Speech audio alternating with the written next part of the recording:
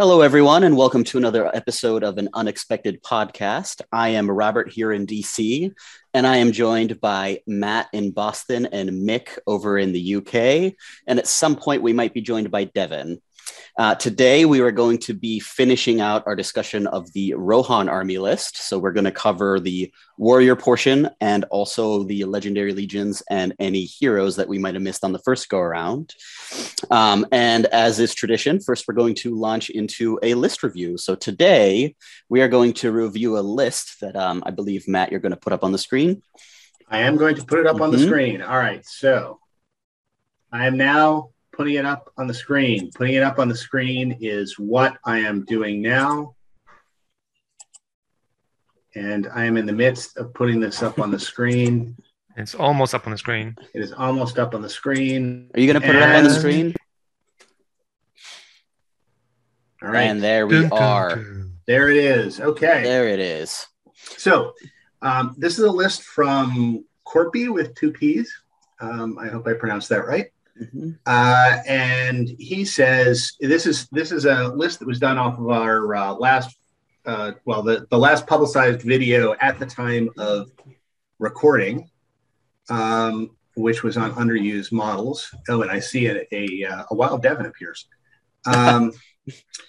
And he says, taking a list from the inspiration of this video of underused models, here's a 650-point list to try and make Gildor, Inglorian, and Noldoran Exiles work.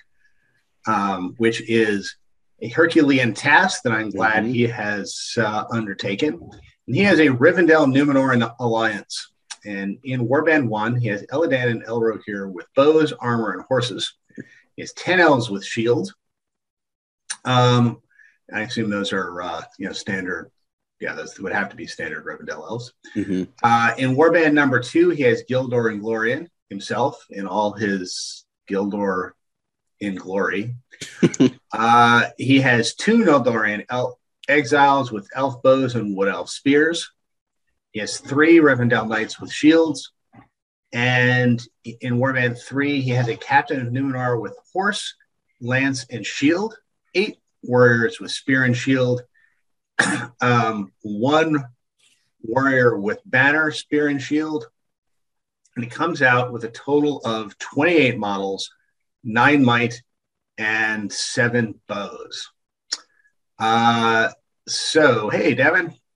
There he is. Hi, Devin. And so a couple of thoughts here. The first is, despite Corpy's attempt to kind of make Noldoran Exiles and Gildor Inglorian work, I would point out that the list does have Gildor Inglorian and 2 Noldoran Exiles.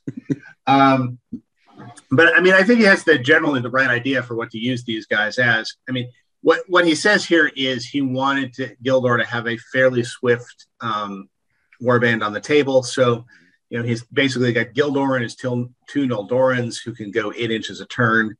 And they've got Elven Cloaks, so presumably they can kind of like jump into some terrain, hold some objectives, plink out of it, and Gildor can occasionally transfix something. And then he's got the 3 Rivendell Knights with shields in that warband. I guess, so some quick thoughts here.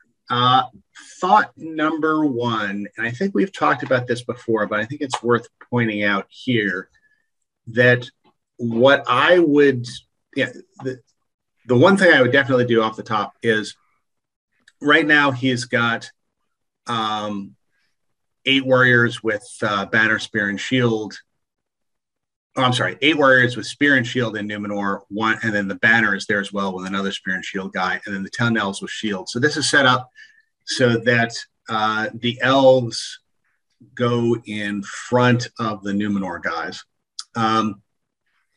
where their defense 6 is going to be in front.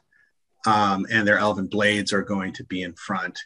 There's something to be said, however, for a situation where you want the guy from Numenor in front, so that if somebody's going to go down, he's going to go down. Because there are certain situations where the defense 5 of the Numenor guy doesn't make a difference with the defense 6 of the elves. And while the Numenorian warband can kind of form its own shield wall, the Elven warband can't. It depends on either getting the Numenor guys behind them or the Noldorans behind them. I mean, I think one thing you could do here is take half of the spears off the Numenor warband, put them in the Elvish warband. So you got those Elvish guys with spear and shield, basically half of them. I would also, I think, take the banner and put it in the Elvish warband too. So basically you end up with, instead of one warband that has all the shields and one warband that has all the spears, you end up with 2 warbands, each of which are half and half, and they can either support themselves or support each other. They can support themselves if it's Maelstrom of Battle and they don't end up coming out anywhere near each other, or they can still, kind of support each other with some elves behind Numenor and some Numenor behind elves. The other thing that I would be interested in doing, and I just need to check on this, on the twins. I believe the twins are heroes of valor. No, they're heroes of fortitude. Okay. All right. So I would toy with the idea of taking the Rivendell Knights and putting them in the warband with Elladan and Elro here, which would require, because they're only heroes of fortitude, taking a couple of those elves out, the elves on foot out, putting them in with Gildor and Glorian, and then having a mounted strike force with the 3 Rivendell Knights and the 2 twins, which is an awful lot of mounted hitting power. I mean, you could, if you wanted to, take all 10 elves out, basically have Gildor and Glorian with, a bunch of guys on foot, including a couple of Noldoran exiles, and he can still kind of go herring off with his 2 Noldoran exiles if you want, and then have the warband that kind of slowly plods after him at 6 inches a turn. And then basically have Elladan and Elro here and the 3 Rivendell Knights as kind of a mobile strike force that could go wherever you needed it to support either the Numenor warband or the Elvish warband, or, swing on the flank combination of 2. I think that's probably how I would set it up. Just because then you would have kind of this 5-figure 2-hero mounted strike force, all of whom have bows, so they can also kind of buzz around in the background and shoot. I guess those are my 2 thoughts: are switch out the Warband 1 and Warband 3 so that each one has half shields and half spears, and then consider at least putting all the foot with Gildor and all the mounted with Elladan and Elro here. Those are my thoughts. Rob, you're next down on the cascade of window tiles on my screen. What do you think? So, I mean, I don't disagree. I think that it is awesome that Corpy, you were inspired by our video trying to make not amazing models work to come up with this list. I wonder if 2 Noldoran exiles are even worth taking at all at that point, right? Versus just, that's the whole concept of the list, is those 2 Noldoran exiles. Well, it's just 2 feels like it's just kind of sprinkling it in so you could say you used them. I think that maybe if I will gesture in the direction of underused models. Right. I think that I probably would have approached it a little bit differently in general and tried to make like a large cloud of them with throwing weapons and using that extra movement to be really annoying and hit flanks while you had kind of an elven battle line. But if we are going with this concept, I do agree that I personally would prefer to put the elves with spears behind the Numenorians. I think you could play it either way, but I would rather have the elves in the back, generally speaking. I really like your idea about creating like a mounted strike force and then leaving the foot contingent to kind of hold the line with Gildor floating behind it. So if any kind of hero slips through that you want to immobilize, you have that option. And then the captain of Numenor with his lance is also not a bad one to kind of ride out and bully some troops. So yeah, I mean, I think I think it's workable. I just think that maybe just sprinkling the exiles is not worth sprinkling the exiles at that point. You kind of commit to them, or you just go with regular elves, or even maybe another knight at that point, in my opinion. I mean, I will say this in defense of the two Nodoran exiles. Yeah, that kind of the couple of guys with bows and elven cloaks is something I often throw into my lists, and I think he's got the right idea for them, where they go and they run and they sit on an objective. Especially and the neat if thing you have about terrain, yeah. Yeah, well, yeah. I mean, this kind of depends on terrain. But usually there's some terrain, and you get some choice usually in where you put down the objectives, so you can put them near terrain. Well, in like domination, that would be really nice, for example. Yeah. The thing that's neat about these Nodoran exiles is because they move 8 inches a turn, he's basically got to commit, if he wants to get because they have elven cloaks, if he wants to get them off those objectives, he can't just shoot them off. Mm-hmm. He's got to send somebody after them. And because his guys run 8 inches a turn, he has to send, say, like 3 or 4 guys after him to make sure that he kills one of them. And then when they start to get close, they just run away at 8 inches a turn. And, he's sent the resources off after him. Yeah. All right. Nick, what's your thought? Right. So, okay. I think, first of all, there is a very small model count. It's only 28 and it's 650 points. And so I think I'm actually looking at my at the army, which I'm painting right now, for 550, and it has 28 models. So I would definitely want some more warriors in there, unless you're able to bring a bigger and better hero here. So I was thinking Eladon and Elrohir with bows, armor, and horses are something like 180, 190, something like that. Mm-hmm. And so to me, it seems that if we have to keep Gildor and the idea of Noldorian exiles, then I'd be keen to perhaps move a bunch of those elves from Eladon and Elrohir's warband into his. And then possibly swap both the twins and the Captain of Numenor for someone like Elendil, who would be mounted and would be able to bring a larger warband with him. So we would still then be keeping 2 or 3 Riven Knights. Mm-hmm. We could have more exiles, or just keep the normal elves. So let's say you could have 3 Rivendell Knights, 2 or 3 exiles, and let's say 6 or 7 normal elves with Gildor. And then follow that up with mounted Elendil and as many models that go with him as possible. I just think at this points level, the twins can be really fragile. If you accidentally lose one, the other one is gone a lot of the time. There's a lot of ring rates, so you might just get one transfixed or compelled and lost randomly. So I would say, essentially, if we're keeping Gildor, then I would try to go with a bigger hero for the elves. Otherwise, I would drop Gildor, but obviously that isn't the point of the thing. I mean, in the ideal world, I'd go with something like twins and then swap Gildor and the Captain of Numenor for Elendil. Mm-hmm. But if we're gonna have to keep Gildor, then I would just say we need someone bigger and better on the other side of the alliance, or somewhere else in there. Otherwise, the heroes just all seem a little fragile at this point level. I guess the only problem with swapping out the twins and the captain for Elendil is you drop from you take 8 might and you replace it with 3. Oh yeah, that's fine. Yeah. I don't know if this player is prepared to play with that much of a drop in might.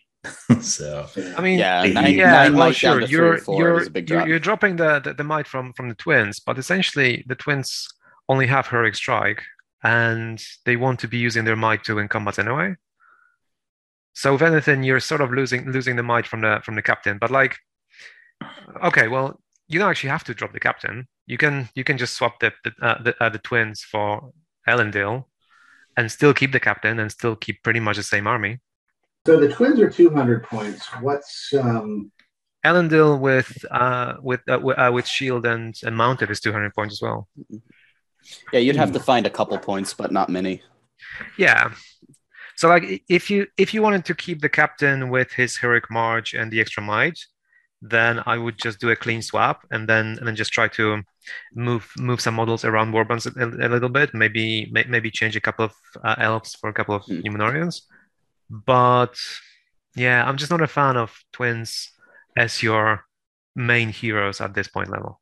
I'd be fine with it at like 500, but at 650, I kind of want to have something bigger. Devin, what do you think? All right. So you guys can hear me, correct? Yeah, we can. Yeah. Okay, perfect. Earlier I was speaking and no one could hear me. So, but yeah, no. So I will admit I'm a little confused about the mission of this list. And I guess it's echoing other people. The mission of this list to take Gildor and Noldorian Exile seems to be defeated by the fact that you only have 2 of these exiles. And it's like, I don't know what Gildor is actually contributing on the transfix, possibly. Move to contributing 2 Noldorian exiles. The obvious choice does seem to be to take them out and then you get to start. But all right, so keeping them in and I guess not adding more exiles to kind of like go on this theme. The only thing, I mean, I'm not totally against the fact that he has all the elves with shields and all the Numenorians with spear and shield. I know Matt had mentioned the advice earlier of like Maelstrom missions. I think that with 6 points of might on Elladan and Elrohir, you probably could just deploy the Numenorian captain first and then, use the points of might to kind of guide them to wherever they are. Move 3 inches into the battlefield, split the group into 2 sets of 4 slightly, and so that way the elves can come in and get in front. So, I mean, you could keep them together. It costs you might to do that and potentially a lot if you roll really badly. But, that's if you wanted to keep that set up.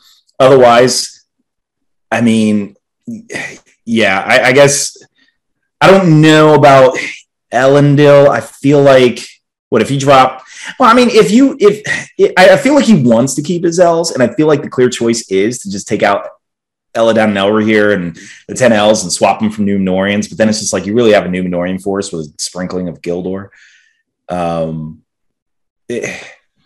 I mean, the 3 Rivendell Knights in Gildor's Warband, I'm not personally against. I think that they're meant to be a 1-drop that allows him to still, be able to deploy in standard missions without actually exposing where he primarily wants to go. The Knights can move quickly, the Exiles can move quickly, so I'm not mad at them being there, but I don't disagree with Matt's advice to put them in the other warbands. That's kind of where it is. It's like, I feel like the weak point of your list is what you want to keep in there. And as a competitive podcast, it's like, all right, well, we're kind of working around that. So, but I'm going to end up saying otherwise. A lot of stuff has already been said. I was going to say, that's what makes it a challenge. It is, yeah. I mean, yeah, I have to say what Rob said is like, I'd actually like, I'm like, if you're going to make the exiles work, then make them work. Like I would throw in more exiles and throw in Círdan for some protection to, I don't know, certain advantages like there. And then. Do you want Círdan for protection? Because they've got the elven cloaks. I mean, I don't know. You can't base it on the amount of terrain you're going to have on the table. You get like a lake town board with absolutely nothing there. And it's like, all right, I got buildings. Well, I mean, yeah, but even buildings will help you stand behind it. I mean, if you're going to base a list around the Noldorian Exiles and then you end up playing on a pool table, you're dead anyway. So, right. I guess I was, go ahead. Well, no, I mean, I was just going to say, I guess a list at 650 points that has both Gildor and Círdan in it, I think would end up being a list that, okay, well, we're not going to get shot, but once we get into combat, we're not going to kill anything either. We're just not going to do anything. That would be my fear. Yeah, that's right. we're going to survive the shooting weeds. We're going to hide in the weeds and hope that the other army gets bored and moves on. Yeah, I guess it's true. Spam exiles is like a terrible idea. I'm just like, but I mean, I don't know. I guess I can't really call it an exile list. I mean, I guess the point of these 2 models moving 8 inches is just what the Rivendell Knights are already kind of doing, except they're a smaller frame, so can't be shot at. Plus, the Knights are just better. Yeah. Yeah. I mean, I think if for a list like this, like Mick, I think you're right. If you if you throw in a big hitter like a Elendil, and then you use his, 18-man warband to create like a battle line of Numenorians, and then you throw in Gildor and max his warband with exiles so that you have, 4 bows and like 8 throwing weapons and a bunch of spears. Then you've got this like annoying cloud that can hug terrain as it moves up. It can, run around the battle line to get traps or like operate in 3 so that they can trap models.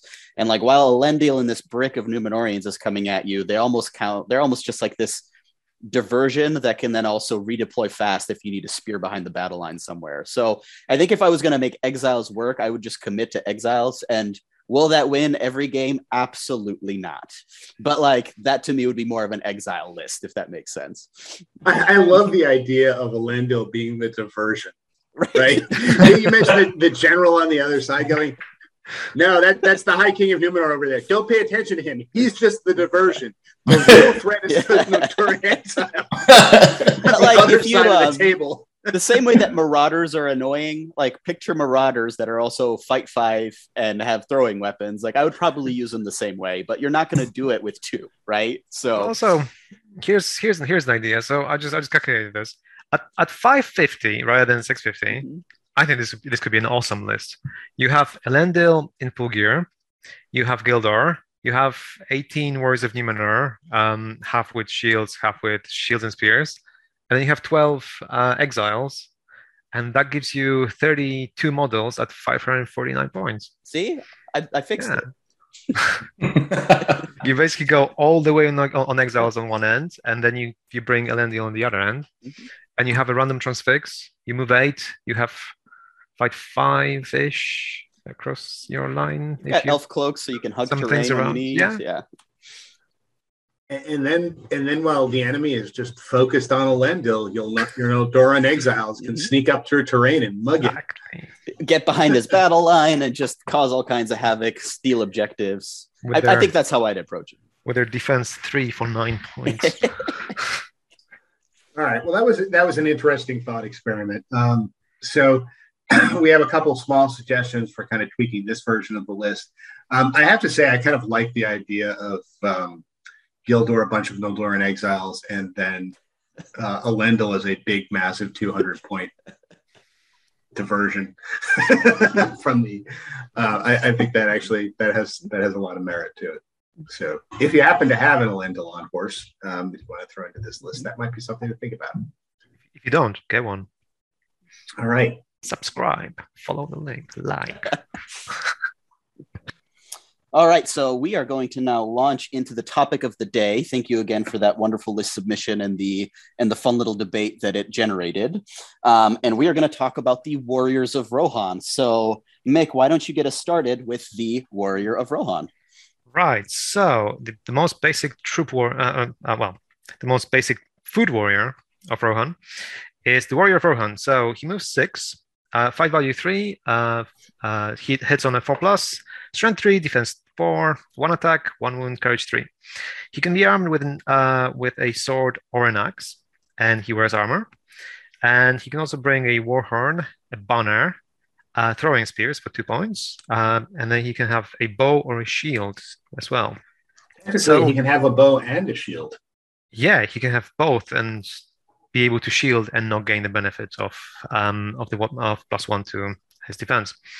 So the interesting thing about these guys is that you should probably always take them with axes as default, which means that generally you will have strength 4 if you want it against defense 6, and these guys are defense 4 or defense 5 with shields, which means that most things are going to be killing them on 5s unless they're strength 4, which kills them on 4s. So they are sort of like the archetypal standard most average warrior in the entire game. There isn't really anything special to them, but they're relatively cheap at 7 points with shields. So you're able to spam a lot of them. If you take Grimbold with you, you probably won't. You can also make them into Hummingas to give them extra strength. So you could potentially be strength 5 in combat. So essentially, Rohan plays generally as a we're losing we're actually playing with a lot of warriors. It's actually pretty cool. So we'll get to that when we do the legions. But yeah, Warriors of Rohan, I have a soft spot for them because years ago I managed to finish second at the GT where I had about 40 something, 45 of them on food, led by Eowyn with Ganbury Gun and a bunch of Wozes and Saruman leading the entire army. So that was a few editions ago, where you were still able to actually spam warriors like that with just AoN. Unfortunately, these days, you can't do that. So there's a lot of better choices generally in Rohan, except the couple of legions, which we're going to go over. I'm now looking at this, and I'm now enthralled by the idea of a 65-point Warrior of Rohan with the Warhorn, the banner, throwing spears, bow, and shield. And his name is Rohambo. Yes, exactly. And, I mean, if you wanted to, you could give him a flail and make him a 66-point Warrior of Rohan. There you go. But who needs captains when you can have Rohambo? You know, the thing about these guys actually is they're actually pretty fair for their stats. And I think in most armies, they probably would have a model like this and play them just fine. It's just Rohan is obviously so catered toward its cav that you just end up never playing these guys outside of the legions. But yeah, like I'm not really mad at what they do for their cause. Well, I think it's been said somewhere. And lost Mick. Yeah, Mick has just been taken out by an international hit team. We'll see if he can reestablish connection once he relocates his base.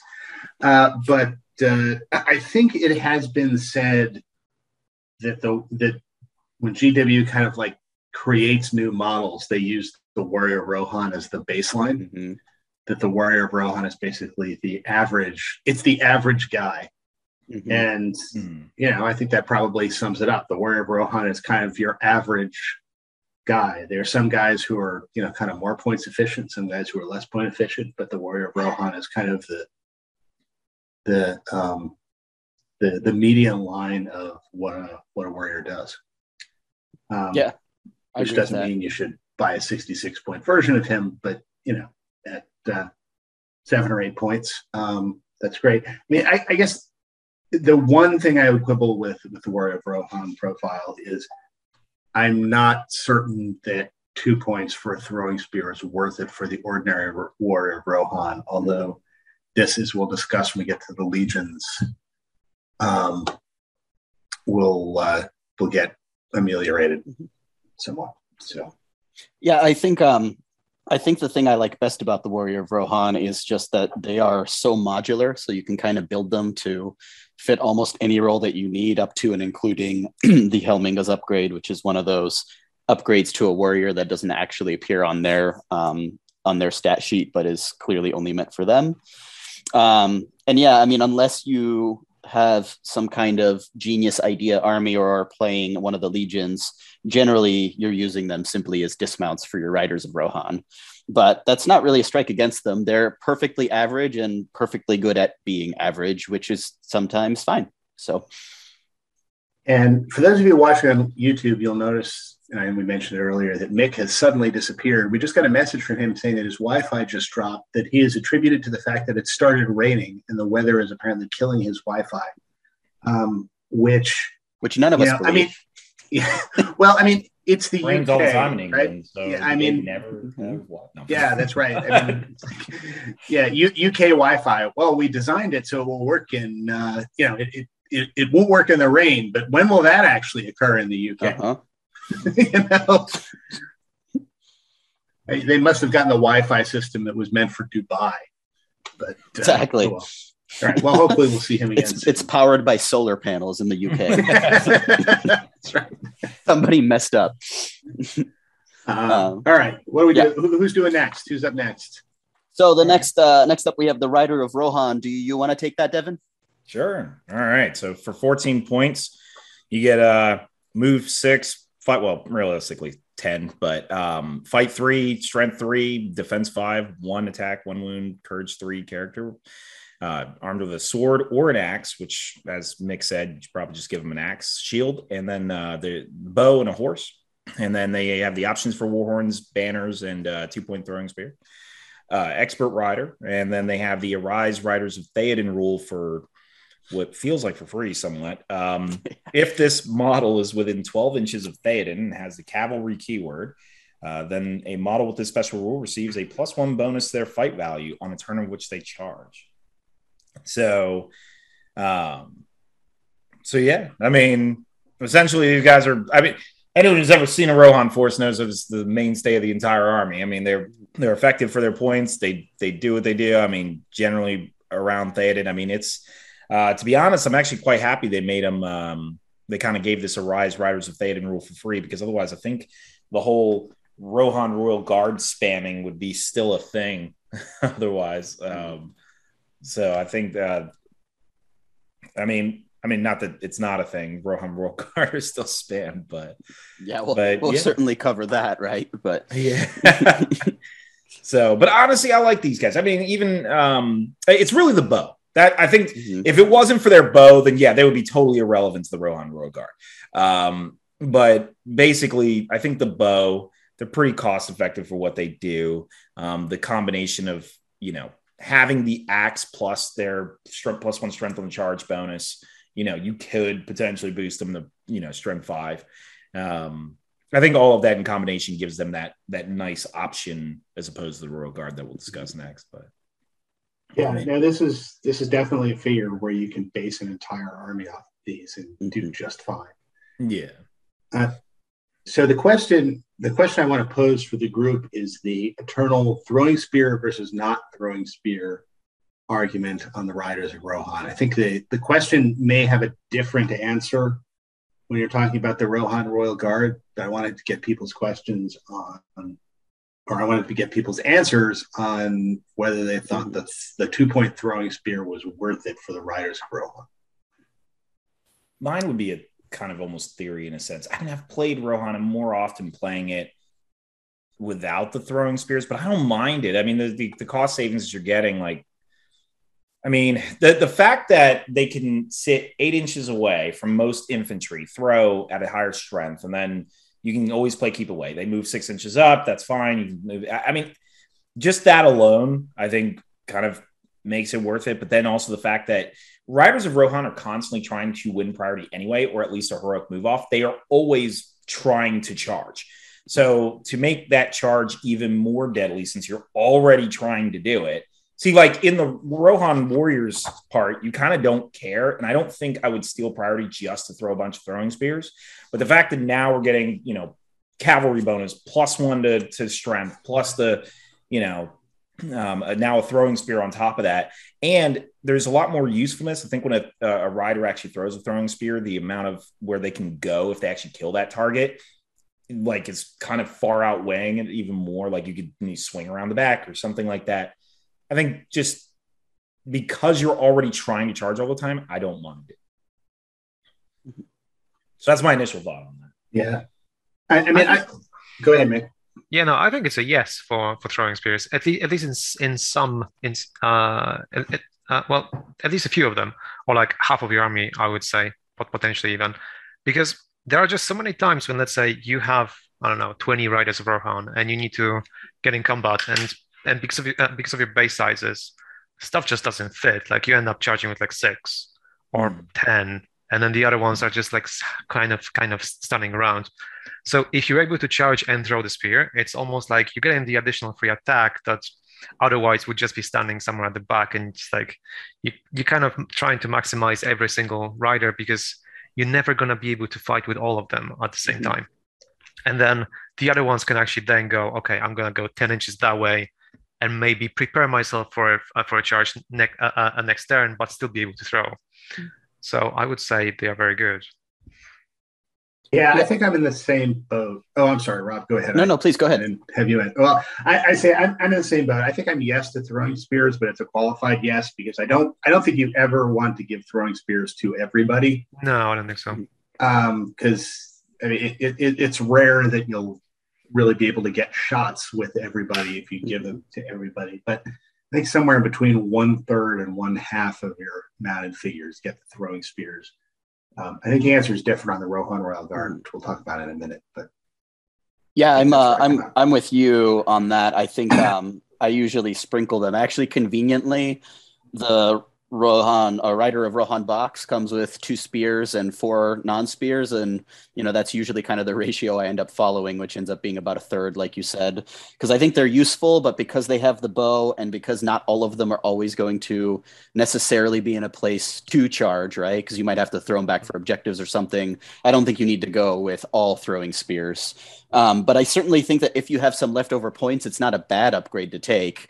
I just wouldn't prioritize like 100% of them. Yeah, because I mean, once you take 7 throwing spears, you could have gotten an extra rider. And I think maybe dropping 1 rider to give throwing spears to 7 guys is worth it. Mm-hmm. But I don't think I would ever drop kind of a second rider to give throwing spears to guys. Yeah. Yeah, fair. Mm-hmm. So then we get on to the Rohan Royal Guard, if you want to take that one, Matt. Sure. Okay. So Rohan Royal Guard, he is 10 points. He is move 6 because at least sometimes he's going to be on foot. He's fight 4. He's a shoot of 4+, which is sometimes relevant.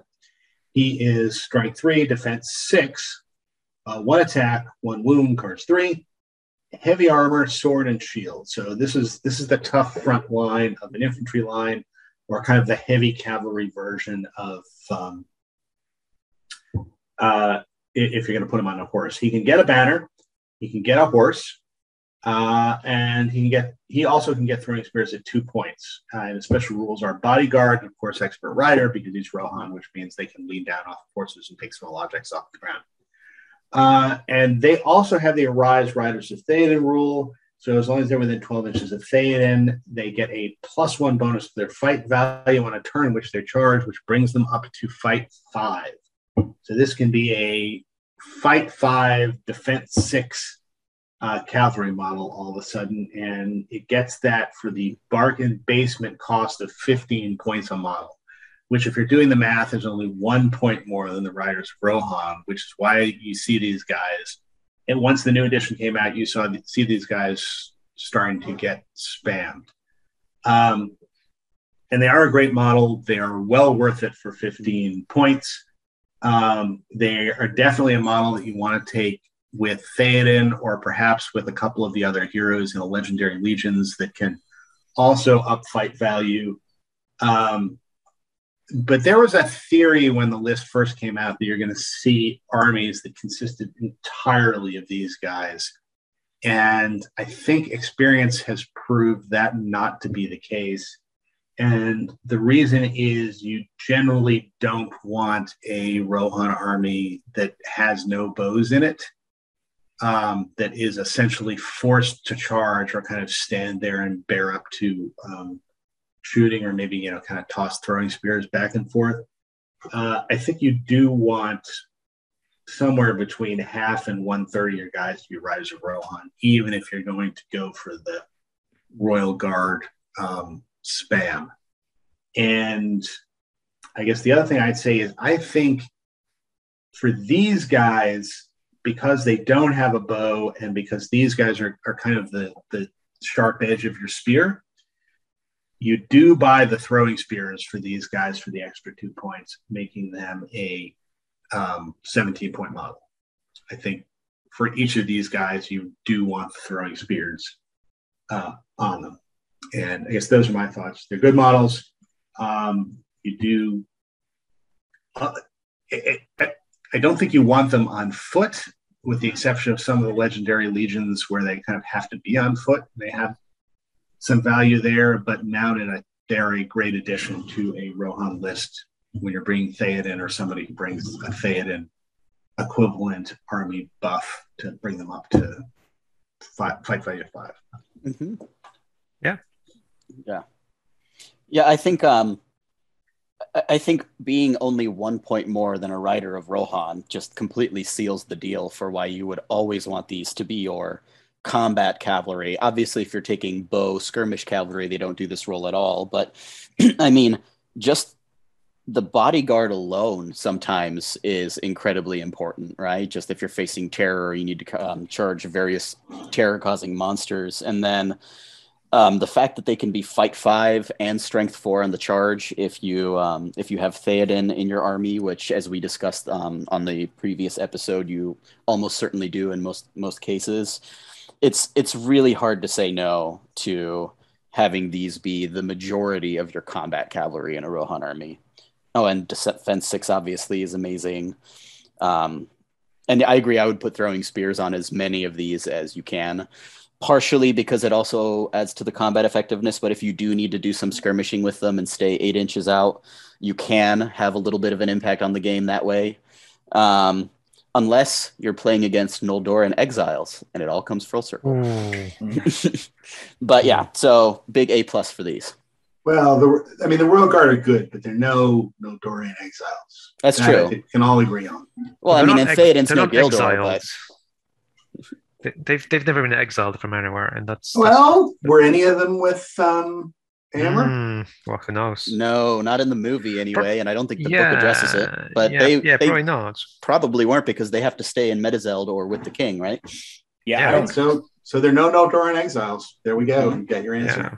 I think realistically, there were probably like maybe 20 of these guys in a Rohan army in the actual lore. Well, they're kind of like Fountain Court Guard, right? Like, I probably have brung on a table regularly 6 times the amount that actually existed in the lore, right? But I think, because the King's Arid was the Royal Guard.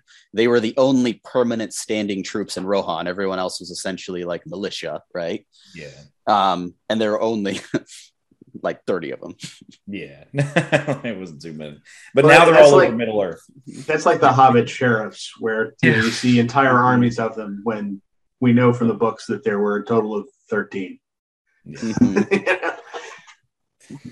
Yeah. I mean, obviously, you can't really play almost any Rohan army without including these guys, unless you just really, really, really want to max out the bows, which is why I was saying earlier, the bows is the reason you bring the other ones. But but other than that, they're pretty much your staple combat troop. So I agree. The bodyguard, like you mentioned, I mean, honestly, even on foot, which we'll talk about with the legions, is just the bodyguard alone, and so you would still keep taking them. So they're excellent. Kind of hard to add on to what you said. We're just complimenting them. So they're doing a job well done. Yeah, they're great. Do you find them good enough to? I actually do. To even ally around because a bodyguard cavalry, there aren't too many of those. Very few. Yeah. Yeah. So I mean, even as an alliance, like they're actually still effective just for that rule alone. So I, as you know very well, Devin, I take Citadel Guard on horses fairly frequently in my Gondor armies. And I have toyed around with the idea of instead allying these in as like bodyguarded cavalry that can also fight and would get all of the Rohan rules. So I think that there is some utility there, definitely. Maybe like a Durnhelm and just... or even Gamling without the banner, because he's cheap. It's Theoden. If you're going to ally these guys, you ally in Theoden and these guys so that they're fight 5. I will admit I'm not a Rohan expert. I play them just for fun, so I don't never bring them. Yeah, for sure, Theoden is the go-to, but if you want something cheap, you can still take them and sprinkle a few, and they're still going to be good. They're just not going to be as good, right? Yeah. I mean, Theoden's so cheap that it's like... exactly. Yeah, he's like 100 points, right? So it's hard to say no to, but... The difference between Fight 4 cavalry and Fight 5 cavalry is enormous in combat utility. And I'm not sure there's an argument for not taking Theoden if you're going to take these guys. Or, like I said, there's some... In the Legendary Legions, of course, you're not going to be allied, but in the Legendary Legions, there's some kind of Theoden equivalents that you can use these guys with. Yeah, I mean, though, honestly... Again, like the Riders of Rohan, they don't even pay for the Arise Riders of Theoden. So even if you're taking them in a legion without Theoden, they're still good. So, Do you have any further thoughts on Royal Guard, Mick? No, they're just excellent overall. Awesome. I'll be right back real quick. Do you want to pause here or should we keep going? Let's keep going. You guys can keep going. This will be really fast. Sure. So Outrider. the next profile is the Rohan Outrider, and I'll go ahead and take this one. So you have an 8-point model with fight 3, shoot 3, strength 3, defense 4, 1 attack, 1 wound, 3 courage. They come with armor, sword, and bow standard and can take a horse for 5 points. Like everything in the Rohan list, they have expert rider. And their special rule is Vanguard, which says that Outriders may use a friendly hero's model's stand fast regardless of range. I actually really like these guys. I like them more on foot if you're going to have like a dedicated bow line for Rohan than I do on horse. But even then, having, 1 to 3 of these in an army sprinkled in so that they can go back and sit on objectives, shoot their bow at a higher shoot value. And then even if you break, they're going to stay put so long as you have a hero that can stand fast.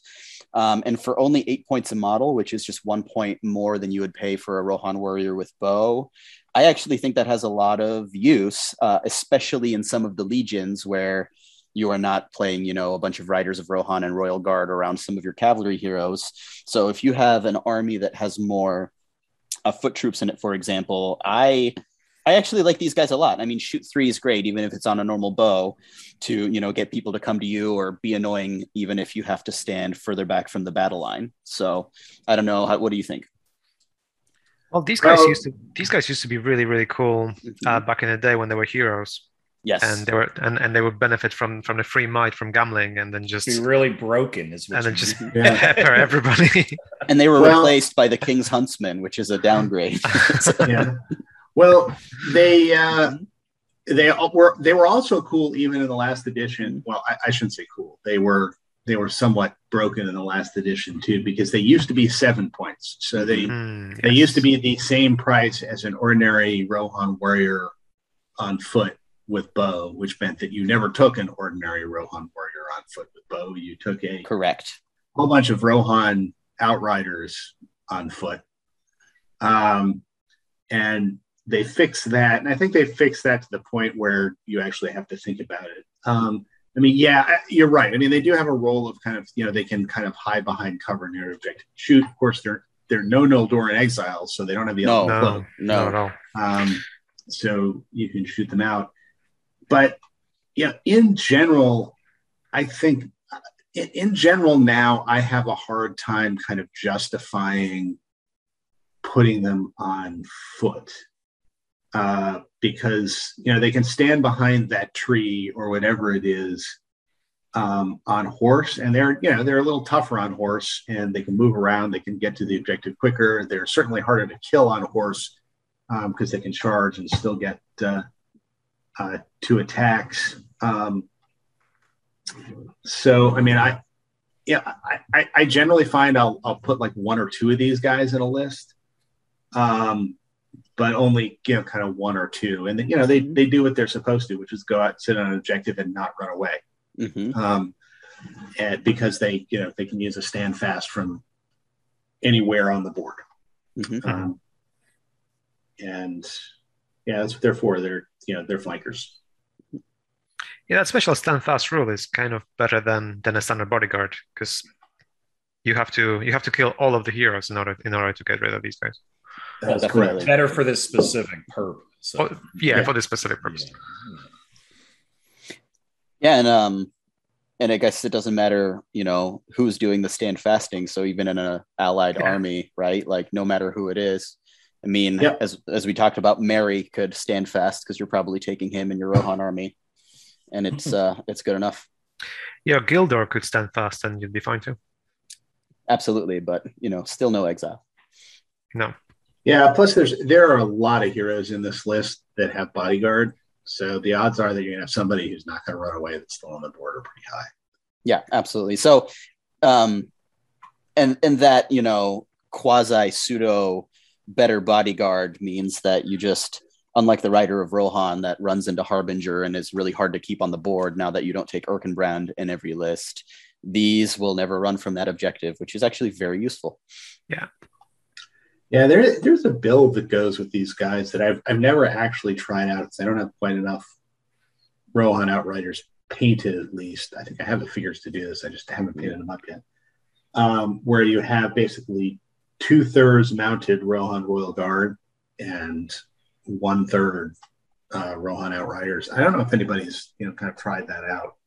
I know people talked about it at various points when the new edition came out, but kind of an interesting build. I wonder if it has any heft to it.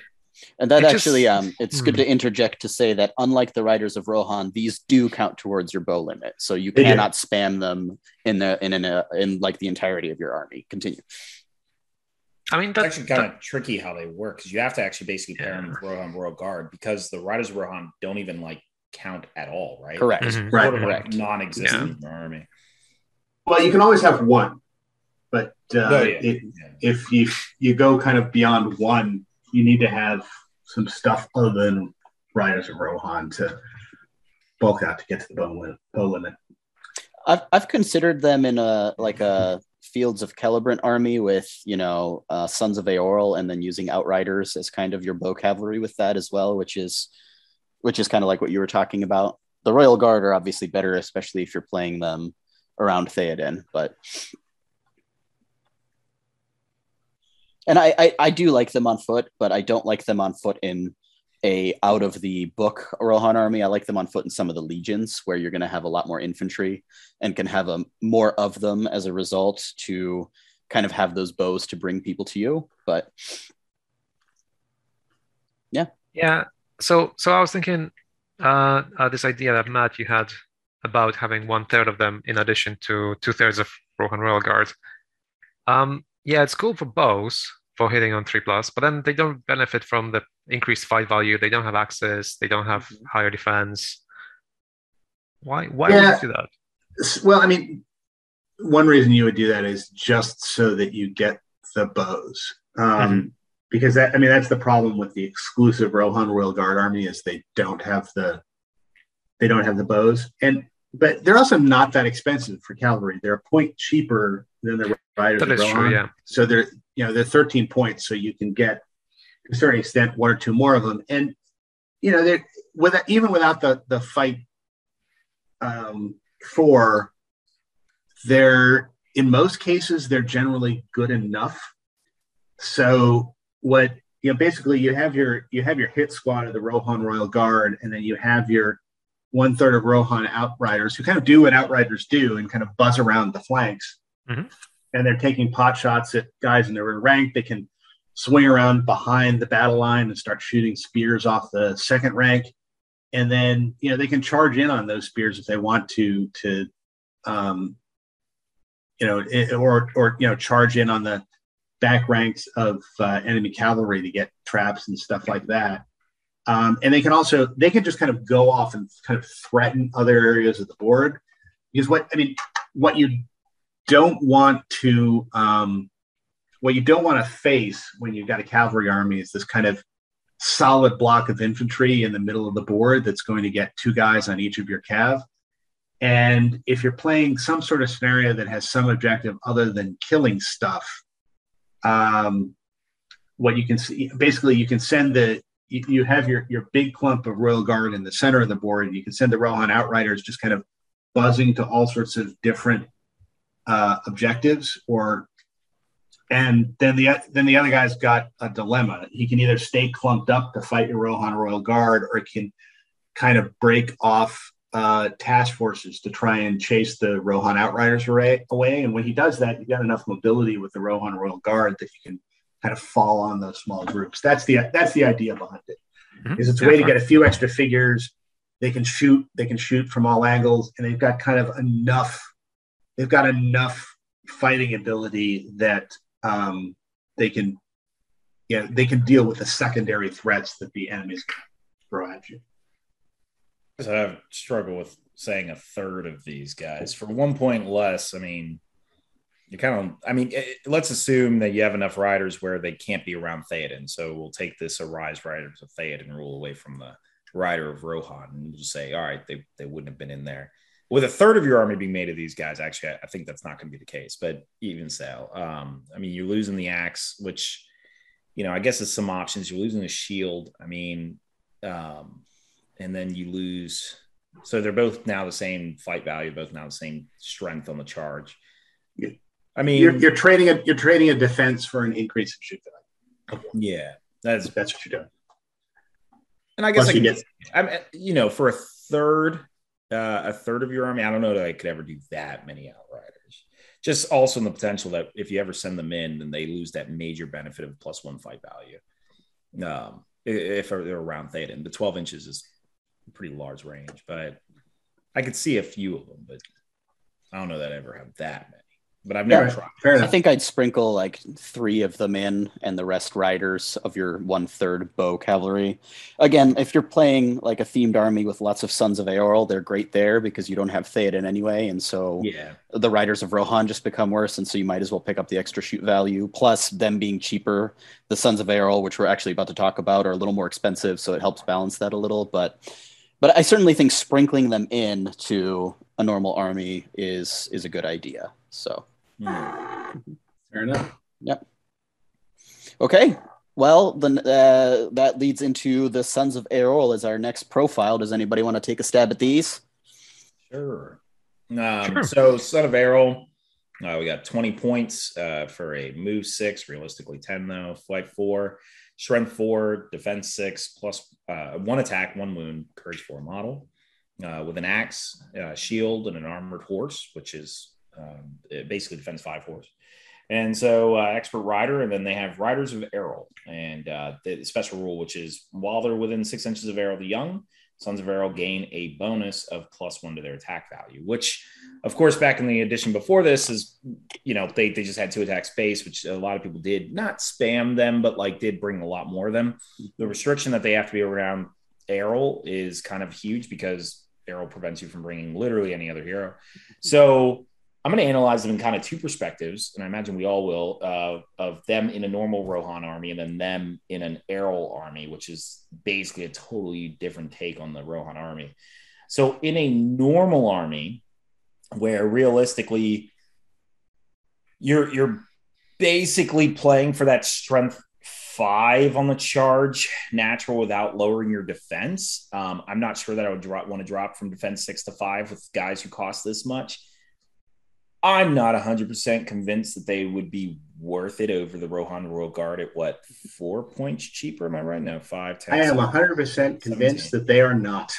Yeah. I think the stat line is here. So it is. I mean, I'm just kind of giving them a shot here where I'm like, they're going to be too expensive for what they're doing. And without Eorl, they'll lose the attack. So it's like, I guess they basically might as well almost said you can only play these guys if you have Eorl the Young is essentially what they just did here. Yeah. So, I think that's right. I don't think you ever take these guys without Eorl because otherwise you just take Rohan Royal Guard because Rohan Royal Guard are better in a number of ways and much, much cheaper. Mm-hmm. Yeah, definitely. But so said, if you do have Eorl, they're actually quite a hammer. So yeah. If you do have Eorl, they are terrifying. Because once you get that 3 attacks on the charge, and piercing up to strength 5, these guys strength 6. Because they charge with a strength 5. Because they charge with a strength 5. These guys are seriously terrifying.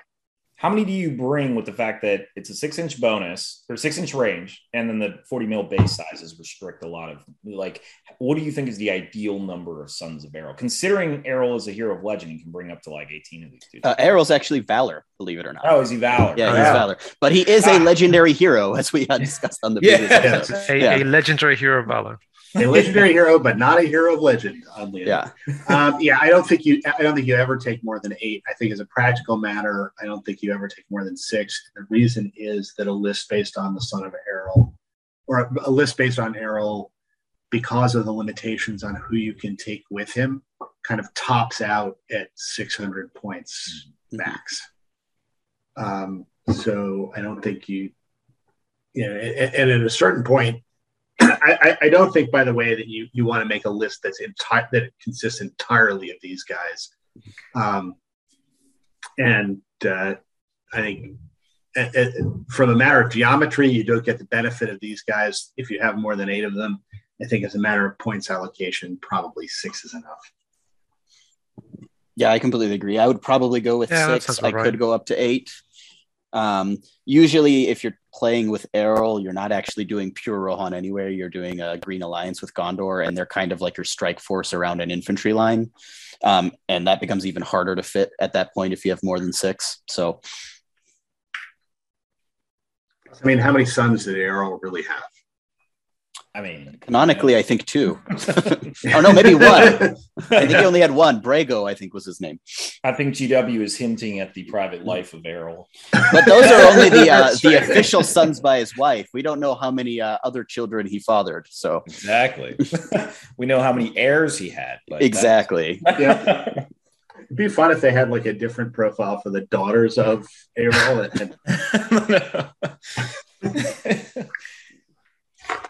Yeah. Okay, so that's the last of the warriors. So for how many heroes there are, that is a refreshingly small number of warriors. But that said, we do have a couple more heroes to cover. We do. I was going to say, but we have a refreshingly large number of legendary legions. Mm-hmm. Really nice number, yeah. So now we're moving into the Gondor at War supplement, where we are going to cover the 2 remaining heroes that we didn't get to on the previous episode. And these are Elfhelm and Deorwine. So why don't we start with Elfhelm? Does anybody have a burning desire to take a stab at him first? Sure. Remick. So he is 65 points, fight value 4, hits on a 3+ with his throwing spear, strength 4, defense 6, 2 attacks, 2 wounds, courage 4, 3/1/1, might will fade. He comes with armor, sword, shield, and throwing spears. He has the heroic accuracy and heroic defense, and he has the option of taking a horse, which he probably will most of the time do, expert rider and horse lord, and pinpoint accuracy. Elfhelm may reroll to hit, to wound, and in the way rolls when using a throwing spear. Additionally, Elfhelm never suffers the -1 penalty for moving and shooting when using a throwing spear.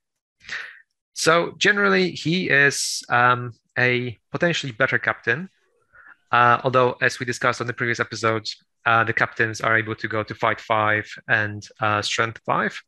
So whether he is necessarily a better captain is something to be discussed. He likes to throw his spear, and his heroic accuracy may or may not be useful depending how many bows you bring with him. Generally, he's probably not one of your top 3 choices in the list, which means that it's quite rare that you're going to see him. Do other people agree or disagree? Yeah. Yeah. So, I think you're right. Which doesn't mean that he's a bad hero. If you're taking a huge Rohan list, you throw him in because he's worth his points. One interesting thing you can do, or at least I think you can do, and somebody check me on this, but I'm fairly sure that Durnhelm has the option of showing up in his warband. Only in the Theoden Legendary Legion. Is it? Okay, it's in the Theoden Legendary Legion, which is probably where you're going to see this guy in all honesty. But he can play 2 roles in the army. He's a skirmisher because he's got that pinpoint accuracy to reroll the 2 hits, 2 wounds, and in the ways. I have actually taken this guy, and this guy has won me a game where I took this guy in a Rohan list against. I was playing against the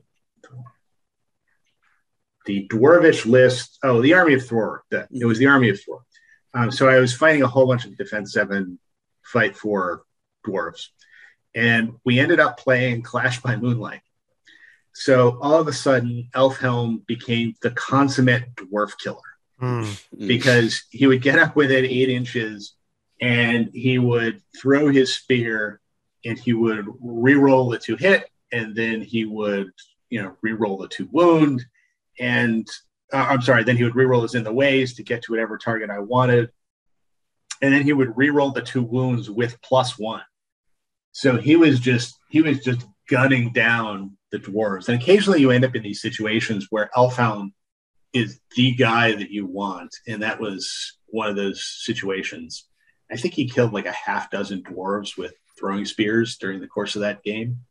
And I think he also took out a hero with a throwing spear, like, through somebody else. Because also if you put him next to Gambling, and he can, if you're willing to like spend down his might, you can kind of like throw infinite amounts of might into that roll as well. Mm-hmm. To be fair to the dwarves and to other troops from Orhan, if you're playing Ilmed by Moonlight with throwing spears against 5-inch moving dwarves, chances are you're going to take out a lot of them through throwing spears, regardless of whether you have Elfhelm or not.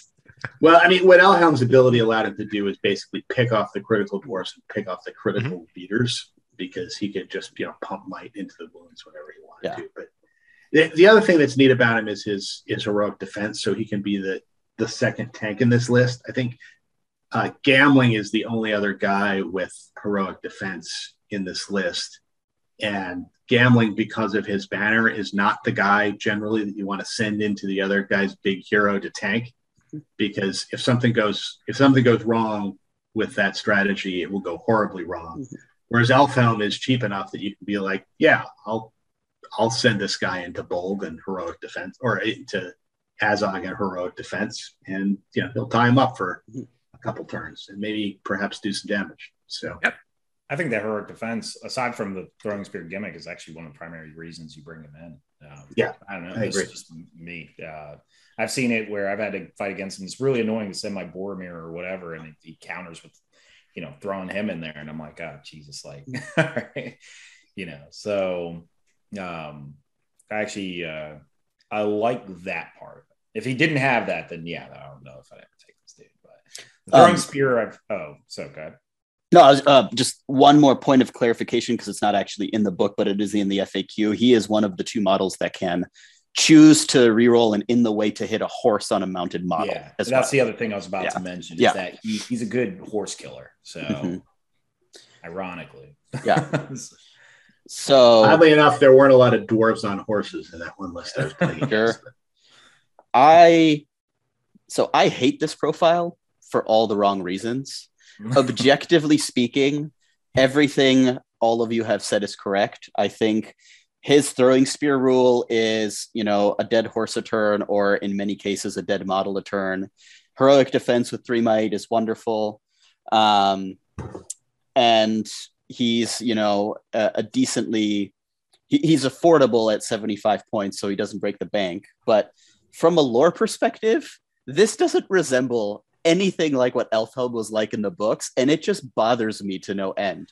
In the books, he is known for 2 things: a series of heroic marches to relieve people, and yet he does not have heroic march, and he's like the only hero in Rohan that doesn't.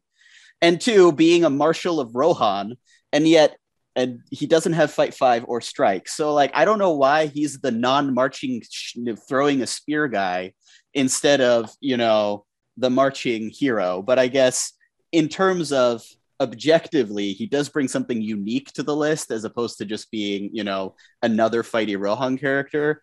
I still wish he had heroic march. I actually think that would round out this profile beautifully, and then make him more competitive with a captain as well. But like, I just can't look at it without getting mad, and it's completely irrational, and I totally understand it. I don't think it's irrational. And I've seen him do something crazy. Like, I've seen him throw a spear like through a window in a building with 4 in the ways, and like spear a ringwraith behind it and kill him. Like, every now and then he has that crazy moment where he throws it into the sky and it patriot arrows and hits someone and kills them. But it rankles me that he's nothing like his lore, which is, for the purpose of this podcast, irrelevant. But I had to get it off my chest. I will say this: if you watch the extended editions of The Return of the King closely, if you remember that scene when Aemir throws his his throwing spear and brings down the Mahud driver up there, if you actually look in the background, you will see Elfhelm is throwing his throwing spear at the exact same time, and then they do the cut in the scene, so you can't tell which one actually hit it. So I guess my theory is that Elfhelm is the guy that hit it, and Aemir turned to him and goes, "As far as everybody knows, I threw that spear." You just see another angle, and Aemir's spear like hits the leg of the elephant. Totally. Just does absolutely nothing. And then Elfhelm's like, "Here we go again." No, actually, what happens is Aemir's spear kind of like goes over the guy, comes down on the other side, and like hits another Rohan rider in the back. And Aemir's like, "We're never going to speak of this again." Oh my god! You know I'm going to be king after this battle. Shut your lips. Yeah, that's right. That is a crazy small segue. In the fact that if you miss those elephants for any reason, you're gonna like kill one of your own guys. And here you have Eowyn like dancing through the elephant's legs, and then like a throwing spear takes Mary off the horse, right? Aemir's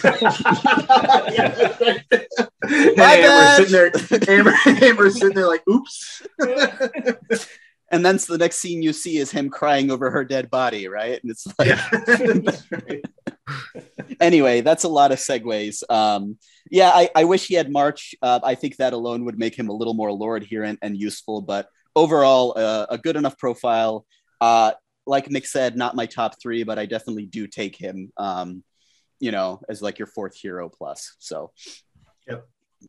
Okay, so the next and second to final profile for Rohan is the Daorwine Chief of the King's Knights profile.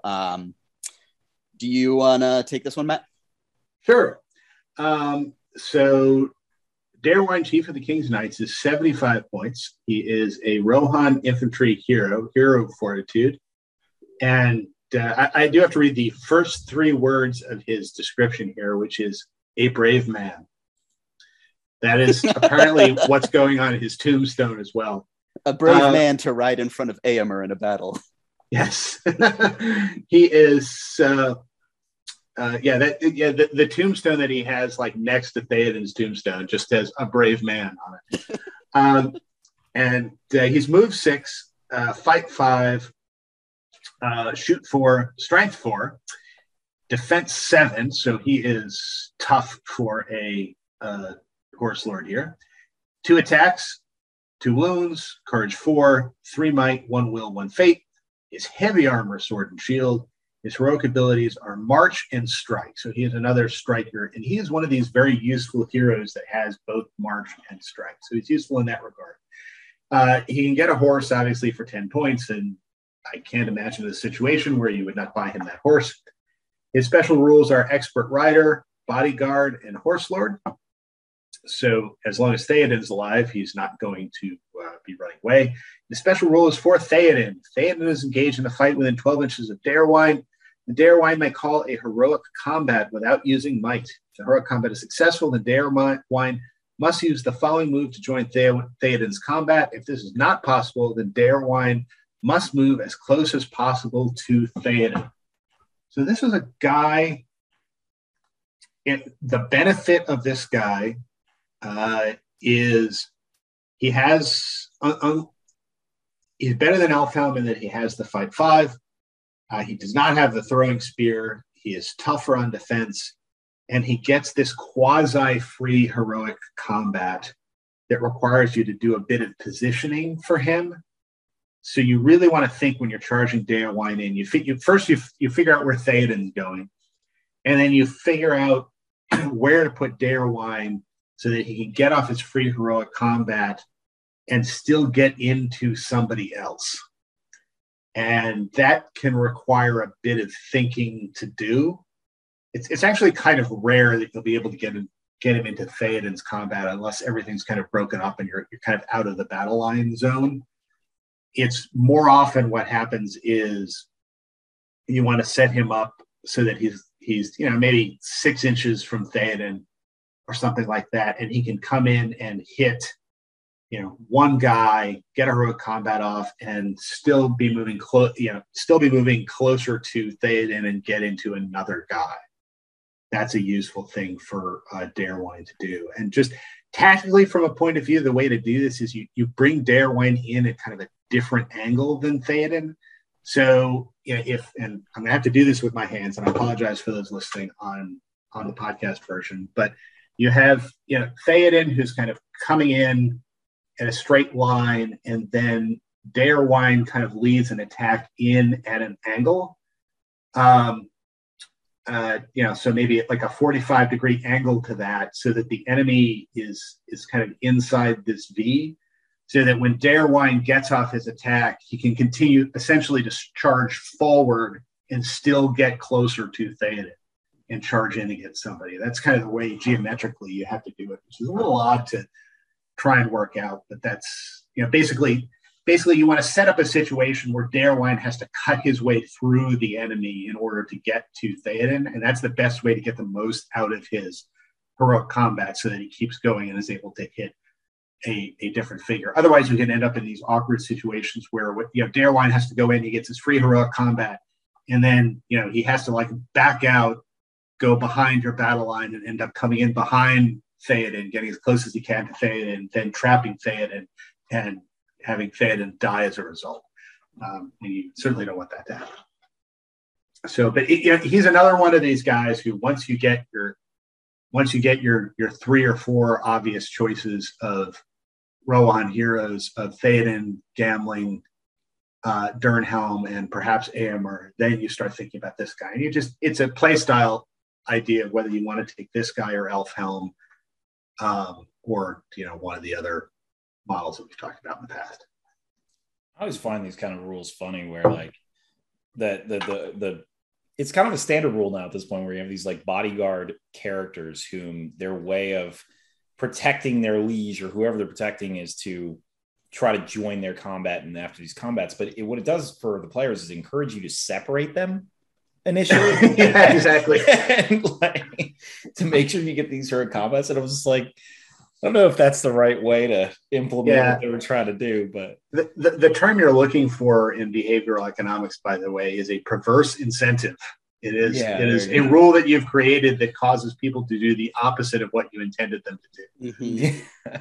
Like if it was just like, oh, he gains an extra attack when he's within 3 inches of Theoden, then it's like, all right, they're going to hug each other for the rest of this pad. Right. Yeah.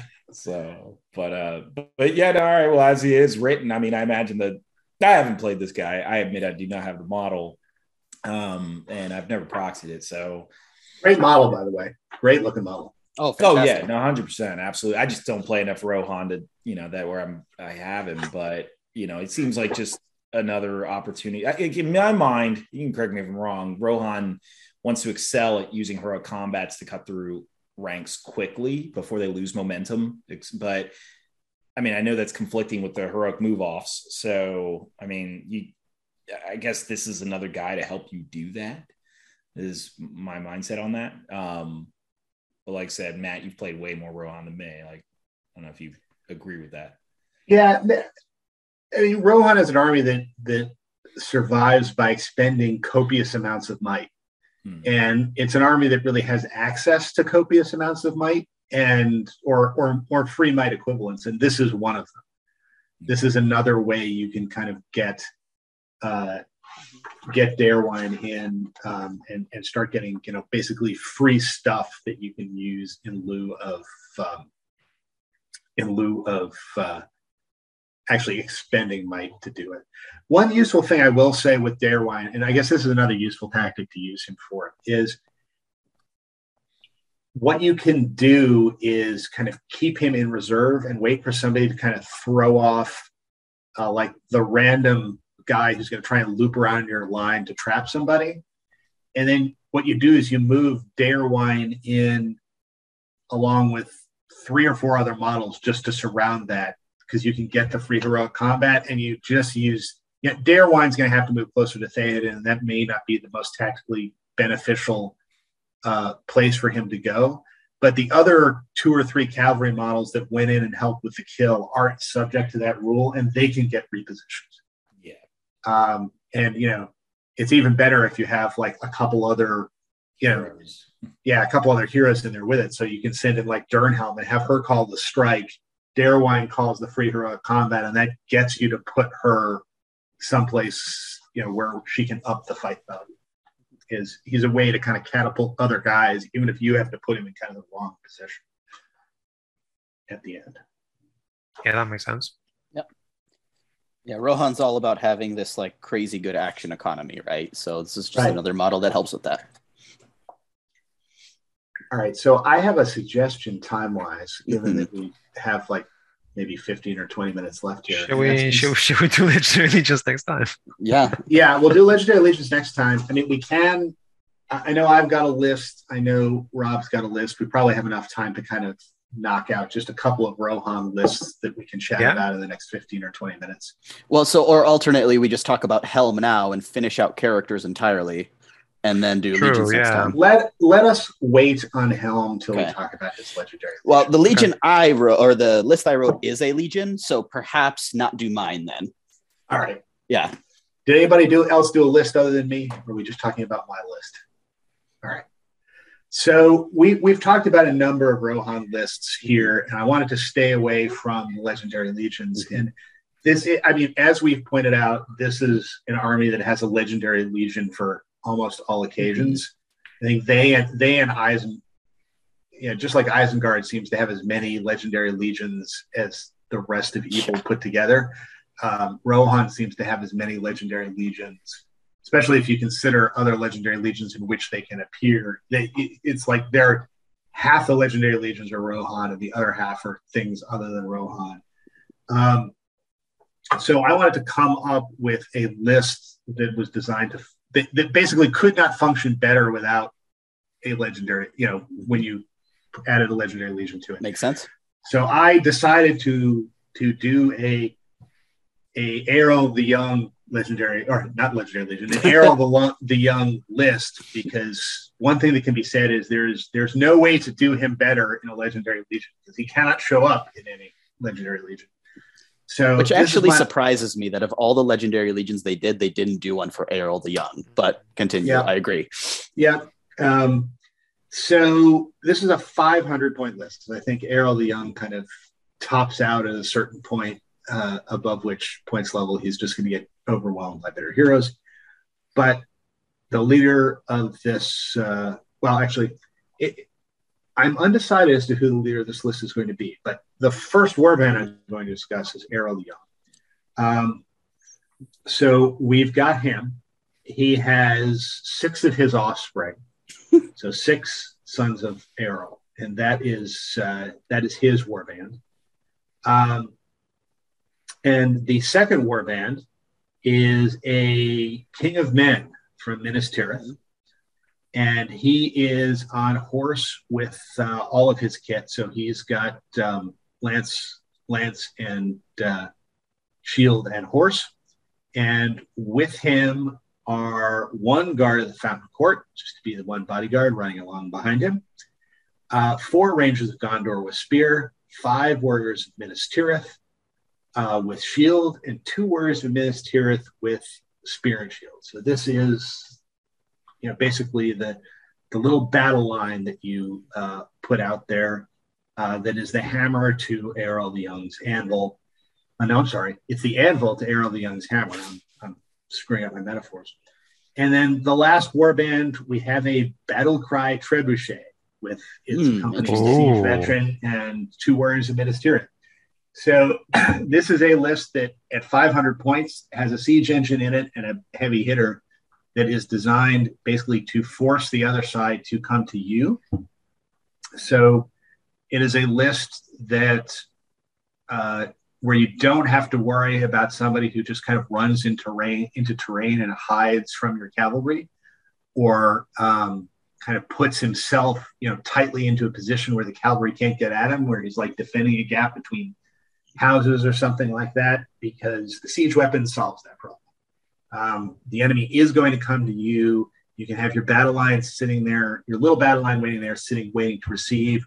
Wait till he charges in on that battle line, and then Aerol the Young and his sons, who are kind of lurking behind the battle line in an ambush position, then charge in and start chopping you up with 3 strength 6 attacks in counterattack. So that's the theory of the list.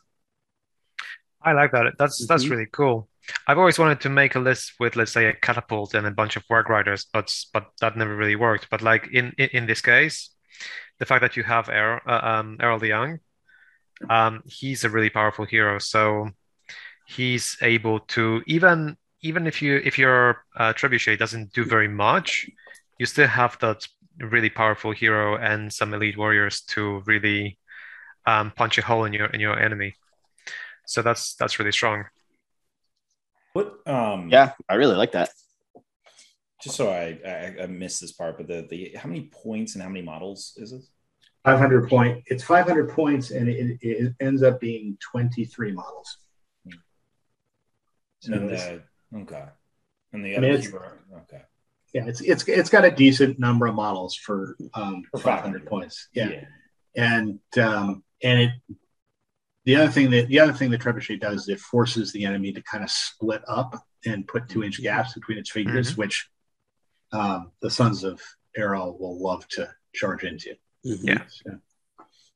Yeah, the trebuchet is a interesting wild card in that list. I like that a lot. And then you've got Eorl, who, as we've discussed, is pretty good character, and his sons are a great hammer. And then the King of Men isn't bad at 500 points. I mean, he has march and defense, so like in a pinch, you could even throw him into a bigger hero to tie them up before Eorl and his offspring, some recognized, others not so much, can get there. And I love the idea of the trebuchet more so than a damage dealer to be like dictating how they deploy and how they move, which gives you a huge advantage in the way that you can approach the enemy army. So yeah, that's really cool. So I guess go ahead. No, I was going to say, for any listeners who wanted to recreate this list for larger points at 800 or whatnot, obviously probably not Errol, but do you think in a standard Rohan list you would still like employ that trebuchet as a strategy, like maybe at a higher points level? No, I mean, I think that strategy, yeah, obviously you do it with different heroes. But yeah, you could, there's no reason you couldn't do this at a different points level. The question then becomes, though, whether or not allying Rohan in is the best way to kind of get your cavalry strike force. Because what you can,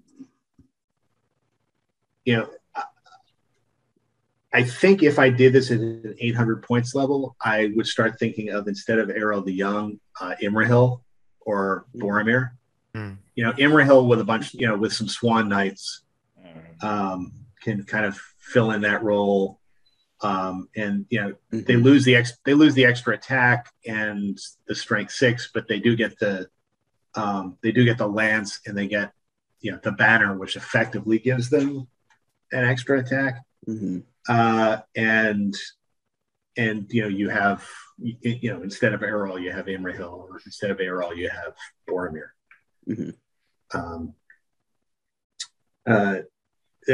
One question I have for the group is, if one were to do this, is your leader Errol the Young, or is your leader the King of Men? It's probably the King for me. Yeah, me too. Yeah. I mean, he's the one who's got heroic defense plus not going to be in combat. Errol, you're throwing him in there. He's going to be a grenade. Yeah. So he'll be burnt out of might and all that. I mean, and the best part is, even if you get a contest of champions, the King of Men's not exactly he's fine. Slouch. Yeah.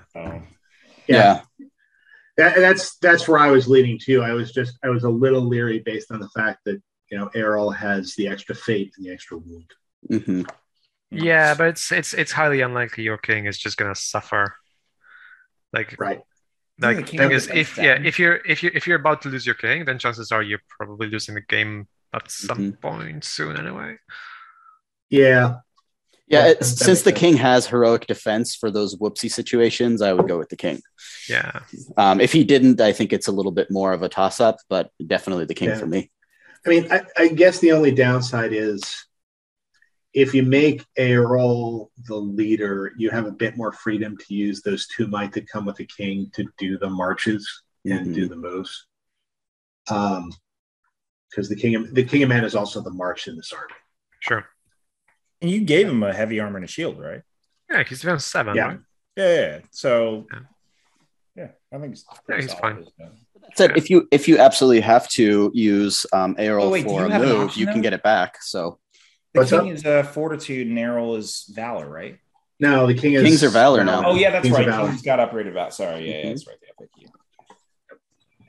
In fact, it's your only option if you're playing Aerol the Young for allies. So, because he can't take any named heroes, right? So, Yeah. Right. Yeah.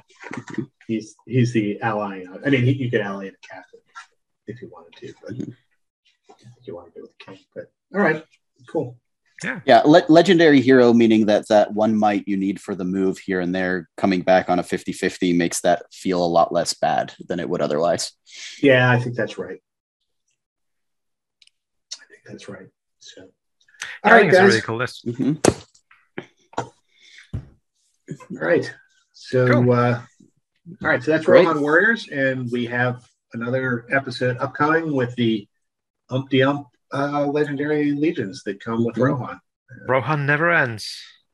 It's the gift that keeps on giving. All roads lead to Rohan. As Saruman learned to his dismay, Rohan Yes, never exactly. ends. So, And all right, well, this is probably going to come out in the Christmas, sometime in the Christmas holiday season. So, best holiday wishes to everybody. yeah, Exactly. happy holidays, everyone. Thank you for listening. Thank you, as always, to everyone who contributed lists and questions. And remember, this year, give the gift of Rohan, because it is the gift that keeps on giving. Bye, everybody. Bye. Bye, everybody.